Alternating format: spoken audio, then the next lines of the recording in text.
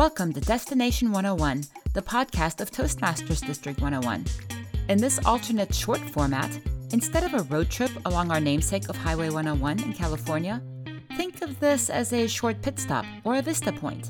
I'm your host, Birgit Starmans. Welcome to Destination 101. We have another pit stop edition. And this time I'm going to start with a question. Would you like to say a few words? Now that question will generally have one of two effects, great excitement or sheer terror. Well, if you've been practicing your impromptu speaking with Toastmasters with table topics, then you should be all set to go. But when does that typically happen? We're headed towards the end of the year, and this year, hopefully, we'll be able to attend gatherings and parties where we can see each other in person.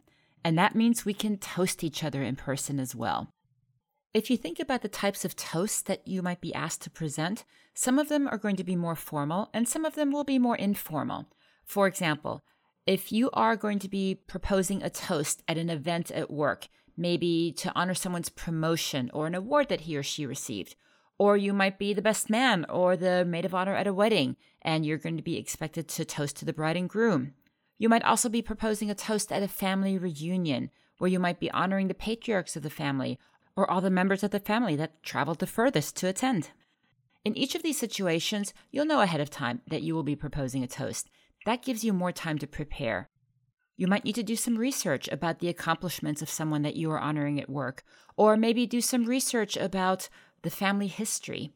Just make sure that any kind of stories that you tell are honoring the person that you're toasting, not embarrassing him or her.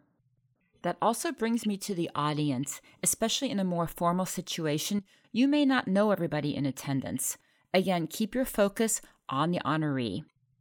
Of course, there are more informal toasts. You might be out at dinner with friends or with a romantic partner. You might choose to propose a toast to celebrate the relationship, or you might have found out that a friend just received some very good news, or you may want to thank someone for supporting you. Of course, in these more informal toasts, everyone stays seated. You're probably going to be around a dinner table. You still want to speak from the heart, but you definitely want to keep it very short and just make sure that you get your sentiment across. Now, speaking of these more informal toasts, something that I realized growing up, that it's a very cultural thing in Germany, that we all toast each other. We sit down at the table, we get our drinks, whether it's wine or beer or water, whatever it is, and the first thing that we do is we toast. There is also a legend that as you're toasting another person at the table, you need to look each other in the eye. So there's not this everybody just throws their hand up with their drinks. You actually clink glasses with every person at the table and you look them in the eye when you do so. And that really establishes a personal connection. Initially, I thought it was just something that my family did, but it turns out that it's a very cultural thing. And it's a lot of fun, and when my friends go out with me, they know that I'll be the first one to propose a toast, even if it's just, hey, I'm glad we're all together. As you prepare for holiday parties and get-togethers, here are a few tips to keep in mind when it comes to toasting. First of all, speak from the heart. The whole point is that you are honoring other people, whether for an accomplishment, the relationship, just for being there. Make sure that you're speaking from the heart. Don't be very artificial about it. Keep it very personal.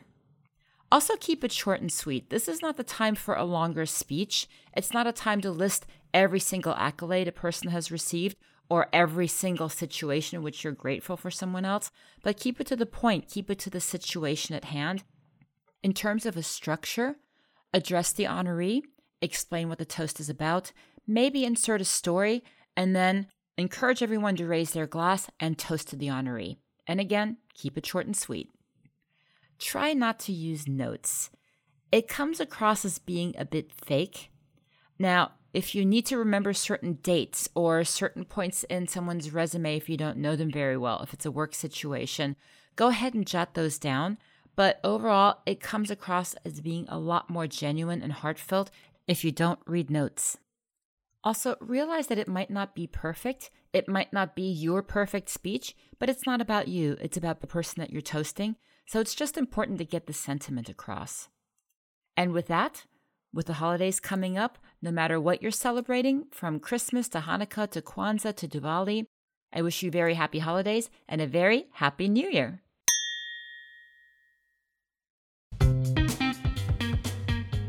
Tune in next time and comment or email us at destination101.podcast@gmail.com and review prior episodes at www.d101tm.org/destination-101.